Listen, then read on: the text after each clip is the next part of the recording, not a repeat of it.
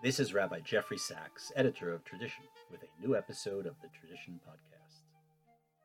The late and lamented Rabbi Jonathan Sachs was a frequent critic of the emergence of a post-truth culture and a lifelong opponent of moral relativism. Yet, in his book, The Dignity of Difference, How to Avoid the Clash of Civilizations, he was an ardent proponent of a form of religious pluralism.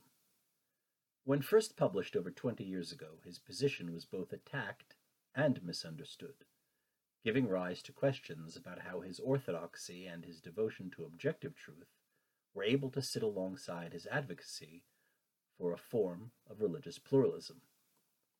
Sam Liebens explored these questions in an essay for our spring 2022 issue, titled One God, One Truth, Many Languages, Rabbi Sachs's Pluralism Re-Examined. Visit traditiononline.org for open access to that piece. In this podcast, my colleague, Dr. Erica Brown, a consulting editor here at Tradition, talks to Liebens about these topics in Rabbi Sachs's thought and about his own recent essay. Rabbi Samuel Liebens is Associate Professor of Philosophy at the University of Haifa and the author of, most recently, The Principles of Judaism, published by Oxford University Press, which investigates the axioms of Jewish faith through the lens of contemporary analytic philosophy. Dr. Erica Brown serves as the Vice Provost and Inaugural Director of the Sachs Herenstein Center for Values and Leadership at Yeshiva University.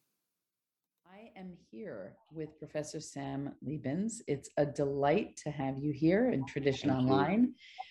You wrote a marvelous piece in Tradition's Spring 2022 volume, and want to talk about that article. But first, Professor Liebens, I'm going to call you Sam. Is that all right? Yes, please do. Please do. Okay. And I may call you Erica along the way. I hope you'll call me Erica. As I say, Dr. Brown is a soda. So, oh, is that right? Yes. I'd much prefer. I'm not sure that you get that back home, but no, we get Dr. Pepper, but not Dr. Brown.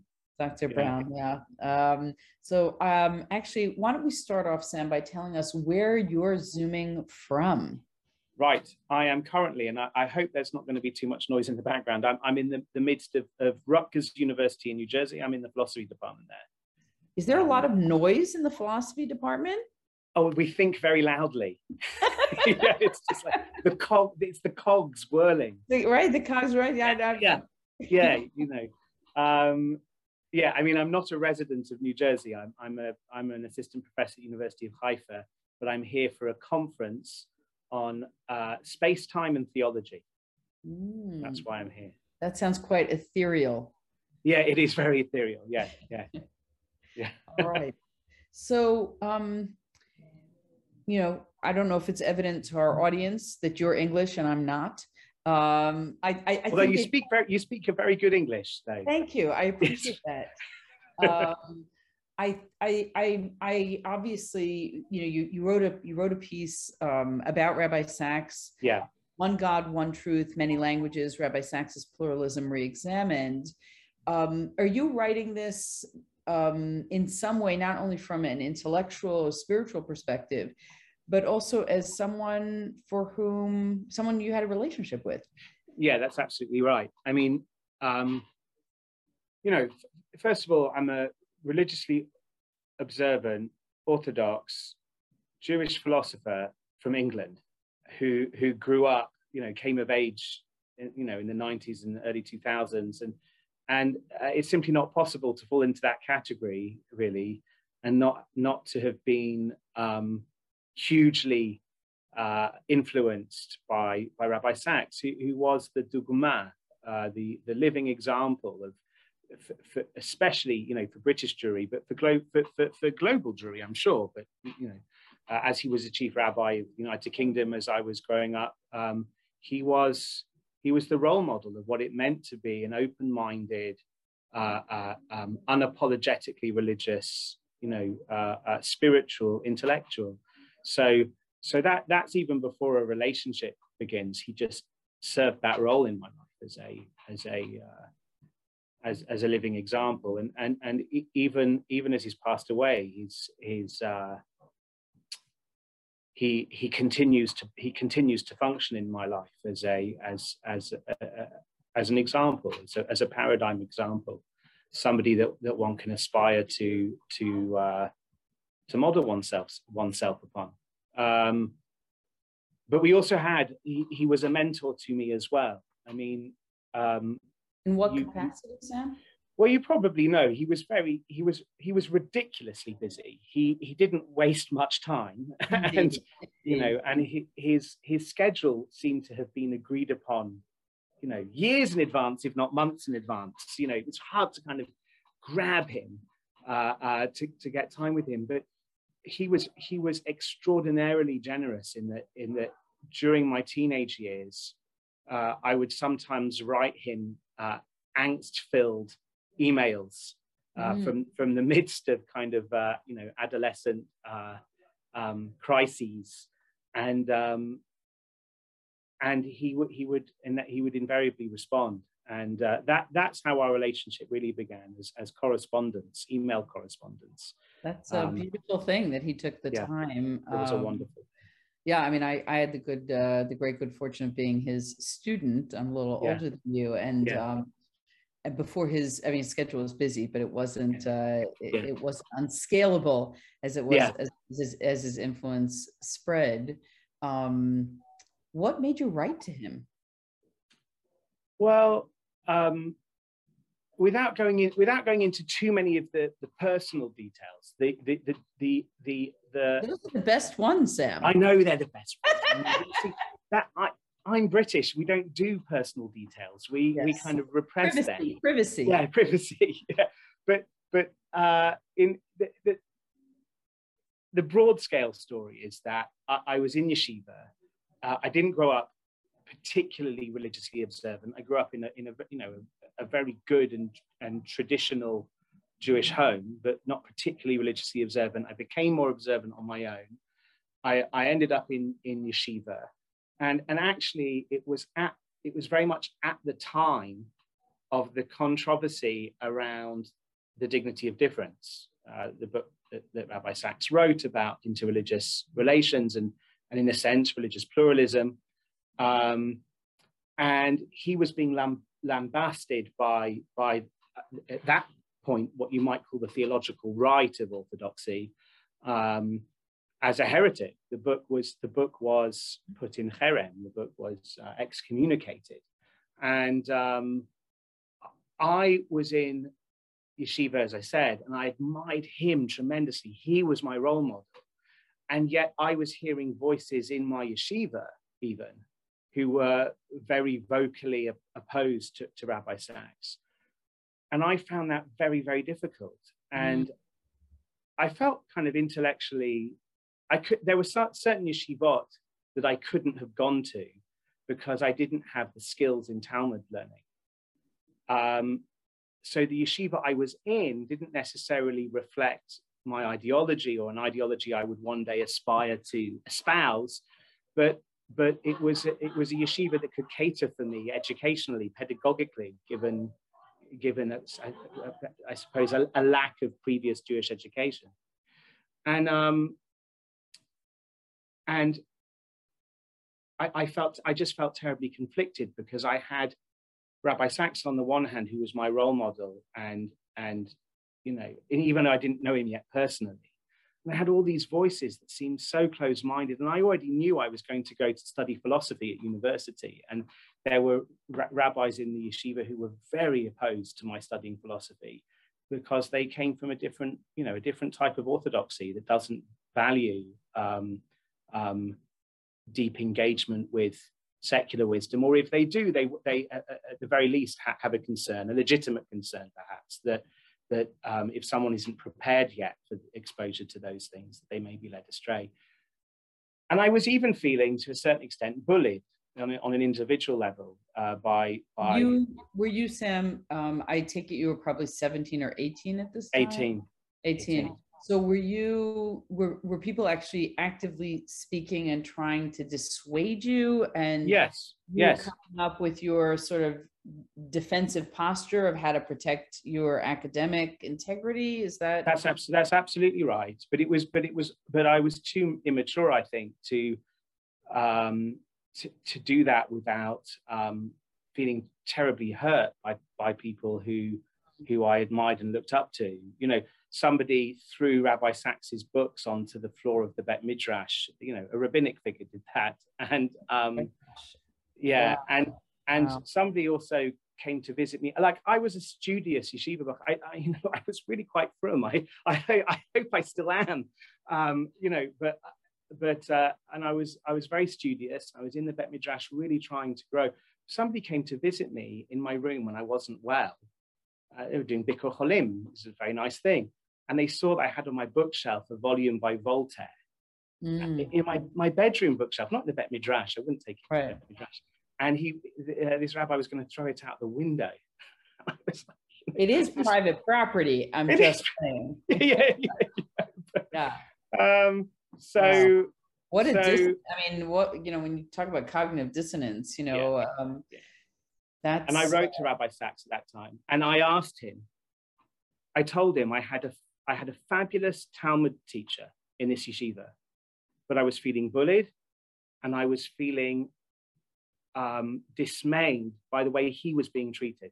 Mm-hmm. His name was being treated, and in his characteristic manner, because nobody ever heard him speak downwards towards his detractors or speak dismissively towards his detractors. He encouraged me to remain in yeshiva, despite knowing what people were saying about him, because he said that having a teacher that I love teaching me Talmud is a rare opportunity before going to university, and I should finish out it was actually my second year.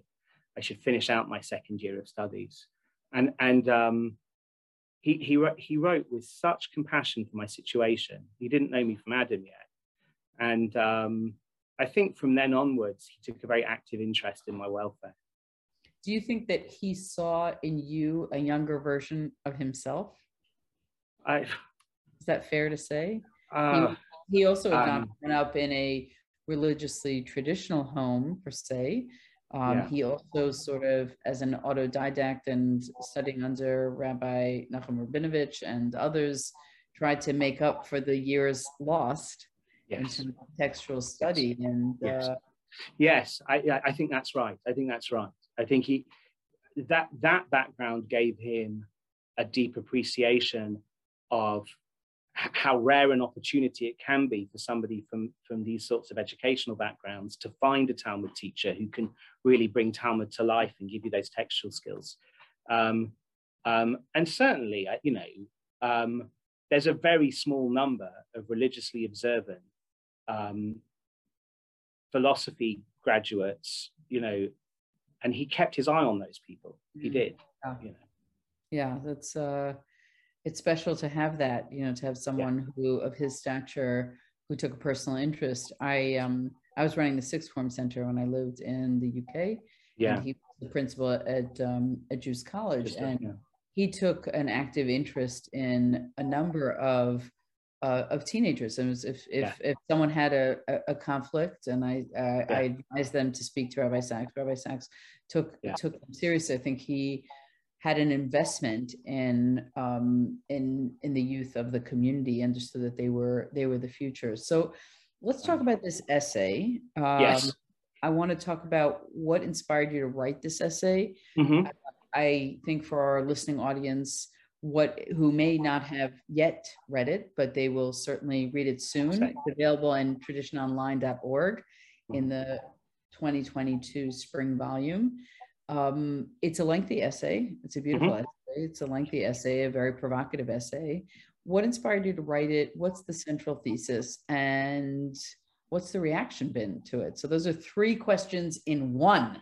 Oh, wow. Okay. So what inspired me to write it was, the tragic, very sudden, really, and untimely passing of Rabbi Sacks, I think occasioned a lot of us, people who had meaningful relationships with him, to return to his words just for comfort.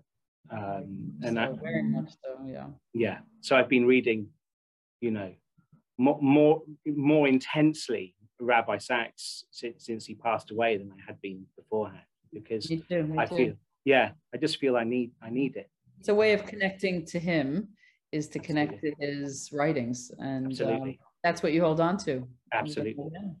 Yeah, and it's a tremendous comfort that he's left us that. So turning to his writings, inevitably I ended up reading. I actually joined a group of scholars, and we've been reading each of Rabbi Sacks's books in the order of their publication.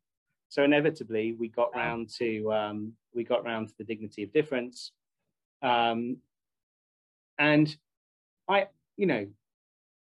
you would have gathered from the story I told you that I was already, in a sense, defensive of Rabbi Sacks, in the sense that I felt that the right of orthodoxy had mistreated him on this occasion. But I had also noticed, Rabbi Sacks was not a person who was easy to pigeonhole. He didn't like a lot of labels, like modern Orthodox. He did, he eschewed labels, and on some issues, he was really very conservative with a small c, right? And sometimes his more liberal students reacted negatively to that, right? Because and they would say things, oh, he's kowtowing to his Bet Din, and he's kowtowing to the right, when very often it was the case that actually he was just more conservative than they realized he was, right, on a number of issues. And I have seen his name being associated by certain scholars, some of whom I think are very sincere and well-meaning, some of whom I think just, well, I don't know. It's not for me to judge, but I've seen his name associated with postmodernism. This idea, well, Rabbi Sacks wrote this book, The Dignity of Difference, and doesn't it say, all religions are true, so that, he's a postmodernist where truth is just about narrative, and it's your narrative and our narrative, there's no objectivity, And I felt, as I was rereading The Dignity of Difference, I felt this kind of twin impulse to kind of defend Rabbi Sacks from those detractors on the right who accused him of heresy for this book, and also to defend his name, I think, or his legacy against those who, in my opinion, would misappropriate it by painting him as a radical pluralist. Yeah, so co-opting his name and attaching it to your particular agenda, whether it's an identity politics issue, whether it's the post-truth issue. It's interesting. You sort of took it from both ends. I wanted to read what you talk about as two conflicting, seemingly contradictory approaches in his work. One is what you call the adamant opposition to relativism, postmodernism, and any form of attack on the hard and fast dichotomy between truth and falsehood. And the second is his particular brand of religious pluralism, which you sourced in his book, Dignity of Difference, which is rooted in a denial of objectivity and a collapsing of the... Or it looks like it is.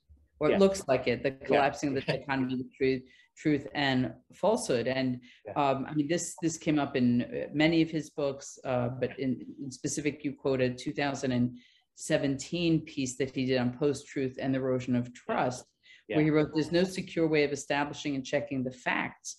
We know that on the web, lies can go viral, whereas the corrections very rarely do. Or as they say, a lie can travel around the world before truth has had time to put its shoes on." In this world of truthiness, where facts are, we question what a fact is. I mean, who might have thought, we get to this place. So help us reconcile these two strains in his thinking, please. So that's exactly the objective of this paper, is to make sense of his religious pluralism without undermining all these other places. You read the place I quote, this kind of video essay really about post-truth, but it's a theme right throughout his writings that predates The Dignity of Difference. You can see it in Tradition and the Untraditional Age, Covenant and Crisis, all these different books.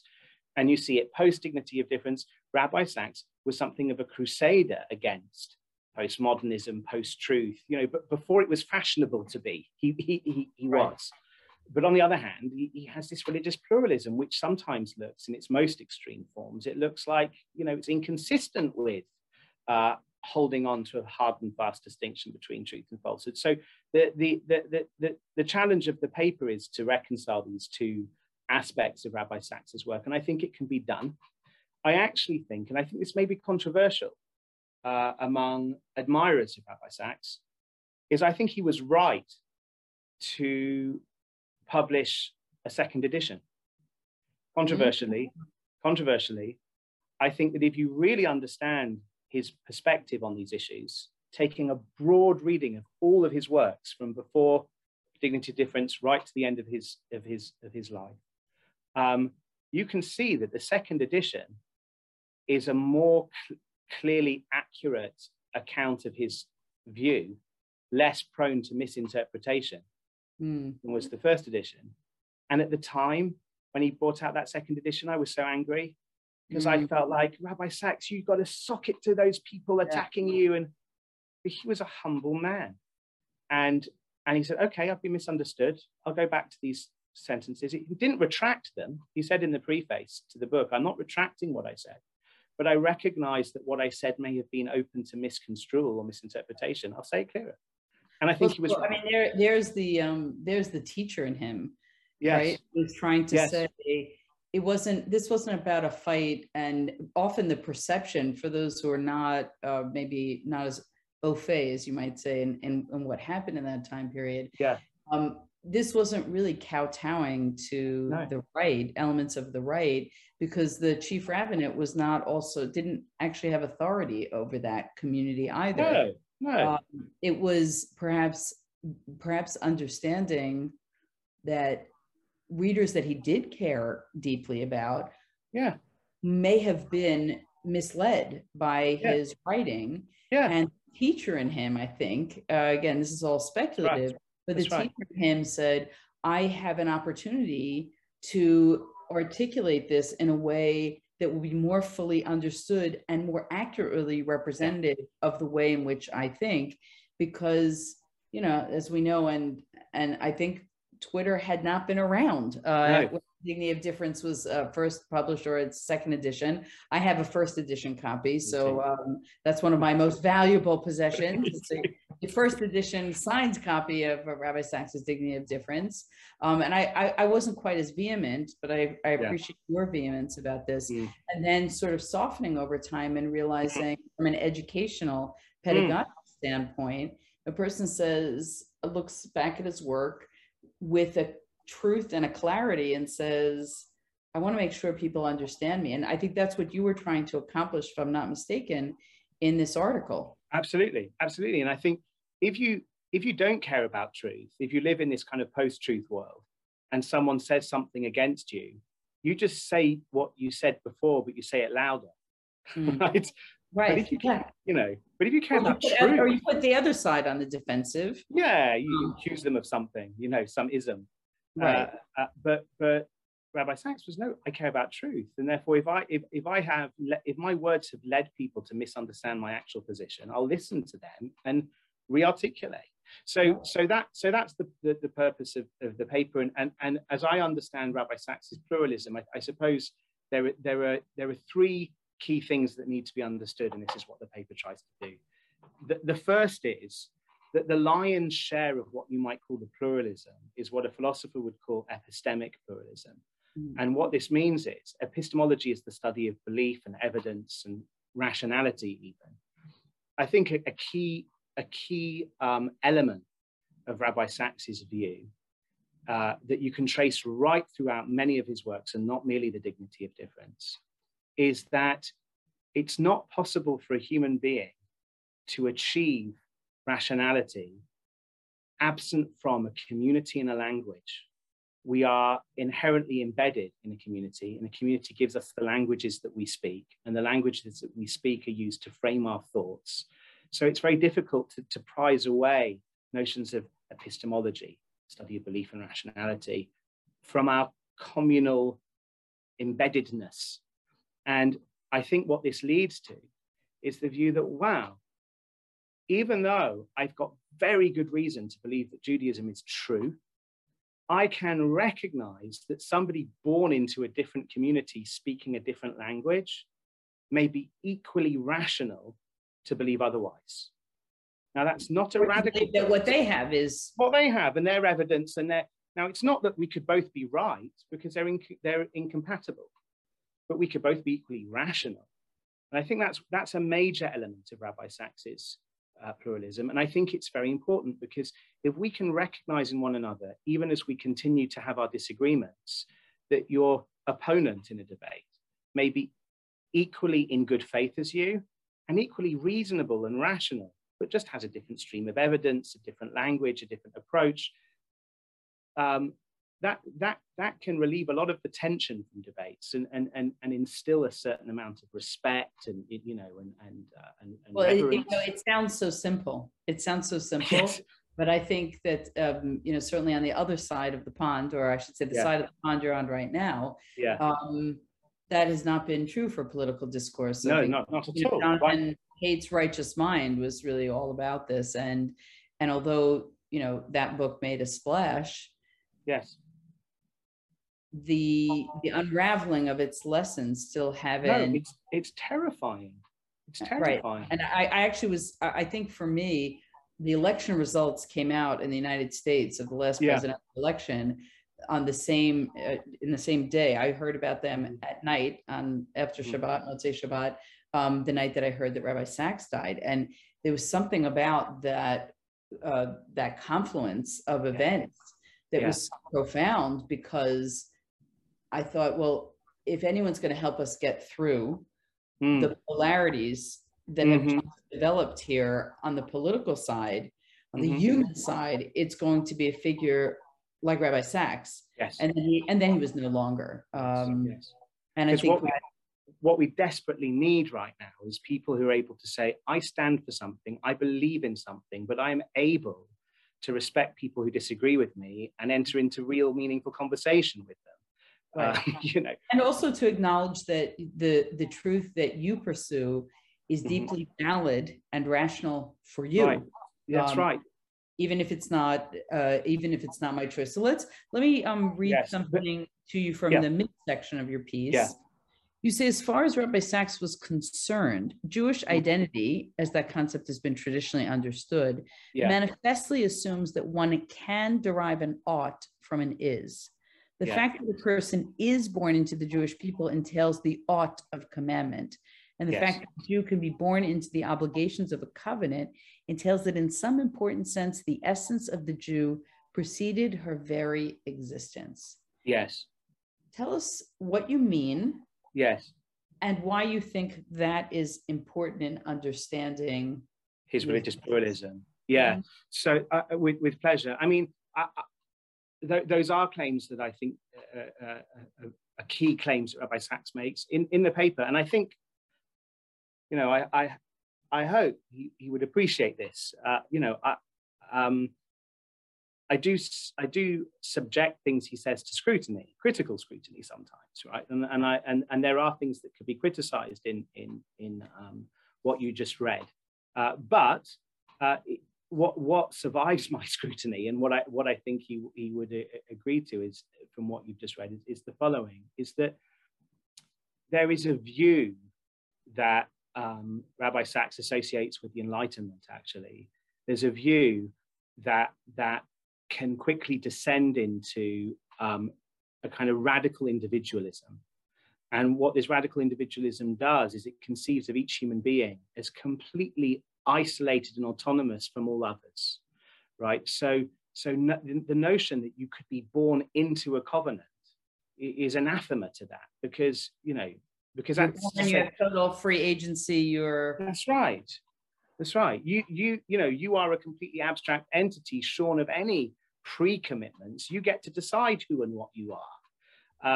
And Rabbi Sacks says that Judaism has a very different view. Judaism thinks that the situation of your birth, it doesn't determine things, because we still have the freedom of choice, but it's not inconsequential or insignificant. It shapes who you are. It also radically shapes what your obligations are So if you are born into certain family situations, you may grow up with obligations that somebody else doesn't grow up with. For example, you have an obligation to look after your parents. I don't have that obligation, not to look after your parents. I have an obligation to look after my parents. And this is these are a function of the situation of our birth. But it's more radical than that, Rabbi Sacks would suggest. It also can affect what counts as rational and reasonable for you might differ to what counts as rational and reasonable for me because of the situation of my birth. Not what's true or false. Truth and falsehood are objective notions. That's very, very important that we don't lose that. What's reasonable or rational?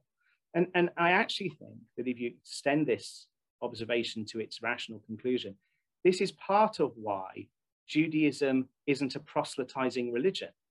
It's not because we don't take our religion to be a very, very important truth, a sacred truth, but we just don't think that it would be reasonable for God to expect people born in radically different situations to come to see the world the way we do, even though we see it truly, even though we're convinced that we see it truly. So anyway, that's one point. The second point of the paper is there is a deeper pluralism in what Rabbi Sacks says, and it's slightly harder to understand. And it's the pluralism of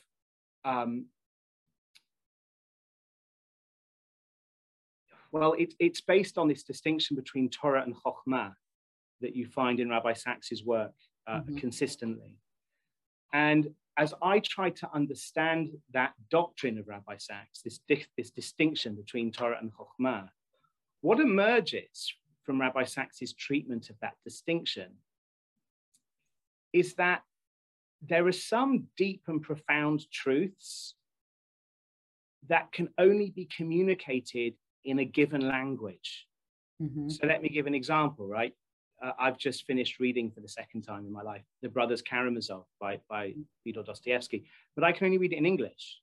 Right. And that's a translation of the original. And therefore, I'm certain that I lost something. There's going to be something in the Russian. You know, we talk about something being lost in translation, right? Now, what Rabbi Sacks was open to, and I think this is part of where he confused people most with the first edition, but I think what Rabbi Sacks was open to was that, okay, think of Christianity, say. Think of it as a language, because it's a language that has, there's many different cultural associations in Christianity, images in Christianity, concepts in Christianity, which are native to Christianity. Now, many of the things that you might want to say as a Jew, you could translate into the language of Christianity, and many things that the Christian might want to say may be translated into a Jewish idiom. There are likely to be things which are lost in translation. And what Rabbi Sacks was open to was that even if Christianity is committed to objective falsehoods, according to us, it's objectively false that Jesus was the Messiah. It's objectively false that he was an incarnation. Objectively false. Nonetheless, it may be that all of those falsehoods comprise a language such that when you try to translate that language into the language of Judaism, all you get are the falsehoods. Yeah, there may be something true left over that could only be stated in that language, right? There may be insights or I think, Sam, it might be easier to understand, not with the use of another religion, but with the use of another society. So yes, very good. There are words there are German words that capture emotions and situations that we don't have words for in America. Perfect. And I think I've located the two sentences which best describe what you're talking about. Thank you. But you'll tell me if this is true. Yeah, sure, please. We should recognize that God has situated different people in very different epistemic situations. Yeah. Even if there's only one truth, by giving each person different epistemic roots, placing them in different communities, we each have very different access to the facts. Yeah. So it's really, as I understand what you wrote, it's really a question to the access to the facts.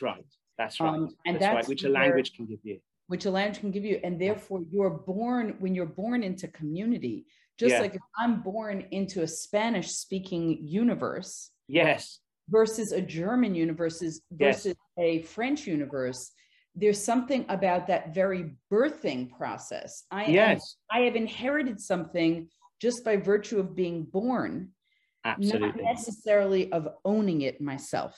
Absolutely. And it can lead to the fact that as a Spanish speaker, you may be aware of elements of reality that we English speakers are blind to. Right. You know, that's a Because possibility. You have words for things. I mean, I think we all have this experience when we read, when we're reading something very masterful. I mean, you just finished Yes. the second reading of some, and sometimes you say, I didn't really have a language to articulate that until I read this. Perfect. And we can keep accumulating that throughout a lifetime when Absolutely. we're sensitive to the nuances. And so I guess I want to ask you before we conclude about reactions to this piece, because you're talking about something that is philosophically very complex. Yes. It's no surprise that people didn't understand. Yes, it's a very, very difficult point. In the dignity of difference. And that, and perhaps this conversation has certainly illuminated for me why he needed to write a second edition.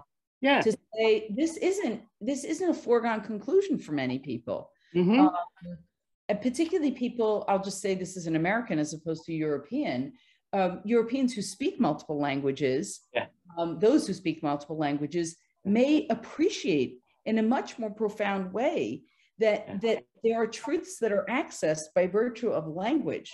Yes, we'll it. Put on the side for a second. That's that it. Someone who lives in a country which is vast and in a language which dominates, we don't have access to the subtleties of that kind of language. And that is, if it's true for language, how much more so is it true for faith? Whole religions, yes, because they are a religion is an entire culture, really. Right. And I think what, so I think what Rabbi Sacks is saying to put the 2 points back together, and there's a very small third point that the paper makes, but to put the two main points back together is, one, even while recognizing and believing with perfect faith that we have been gifted revelation of 100% reliability and accuracy, and therefore we have a true religion. We can walk around with a deep faith that that's the case. One, we can recognize that people who don't share our faith are not irrational for so doing. That's an important recognition in and of itself. Two, we can recognize that even though we believe the truth and only the truth, no human language is capable of encompassing the whole truth. So even though Christianity, Islam, Sikhism may be false on the things that really matter to us, that doesn't rule out the possibility that they're sensitive to certain truths that only their language is able to express. And to have the humility to be able to say that, even whilst what makes Rabbi Sacks's pluralism so much more attractive and impressive than an easy kind of postmodernism is that it's in the face of his theological conservatism that he's still able to be that humble, right? But the third element is... Do you think, Sam, it's about humility, or do you think it's about intellectual honesty? Well, I actually think it's very difficult to be intellectually honest until you've accomplished intellectual humility. Beautifully I think said. But I appreciate the point. The third element of the paper is it's kind of an afterthought, which is, if Rabbi Sacks was so pluralistic about other religions to the extent that I've allowed that he was, why doesn't he say the same thing about Reform Judaism and Conservative Judaism? Let them be their own communities, and then say, they're also... And I won't steal the punchline from the book too much, but the deep insight here is that Rabbi Sacks was deeply, deeply committed to the Jewish people remaining, in the face of all of our differences, one people. Right. It's because we're one people that the debates between Orthodoxy, Reform, and Conservatism are kind of intra-linguistic. Right. And you're in other words, if you're born into Judaism, well, for Rabbi Sacks, perhaps you're born into Orthodoxy, right? In other words, and that's a whole other podcast, right? It was just, well, that's what my book's about. It's good that you said that, because I wanted to ask you. It's a good plug, right? A shameless plug. Yeah. You've got a new book. In fact, I have it, and you don't have it yet. That's right. So just by virtue of of getting an advanced copy, Tell us in our remaining moments, so very what briefly. what the book's title is, who's the publisher, how can we get it, when it's coming out? Well, it's a Maggid Press book in association with Yeshiva University Press. So We're covered on both fronts. My yeah, that's right. And my employer. Yeah, that's right. Your publisher and your employer. And it's called The Guide for the Jewish Undecided. A philosopher makes the case for Orthodox Judaism. But the reason it's relevant is that philosophically, it's an extension of the same project of this paper.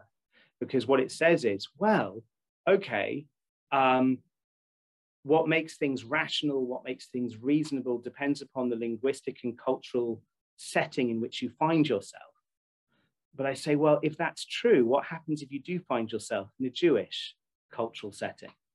And I think Rabbi Sacks would say that people born into a Jewish cultural setting, it doesn't even matter if they're Reformed, Conservative, Orthodox, if they have a proud Jewish identity, there are very compelling arguments according to which it's overwhelmingly rational and reasonable for such a person to embrace full-heartedly commitment to Jewish observance, to religious Jewish observance. And that's what the book's about. It's extending the project in that direction. Yeah, and it sounds like in some way, Sam, that this is the project of life for you, right? That's right.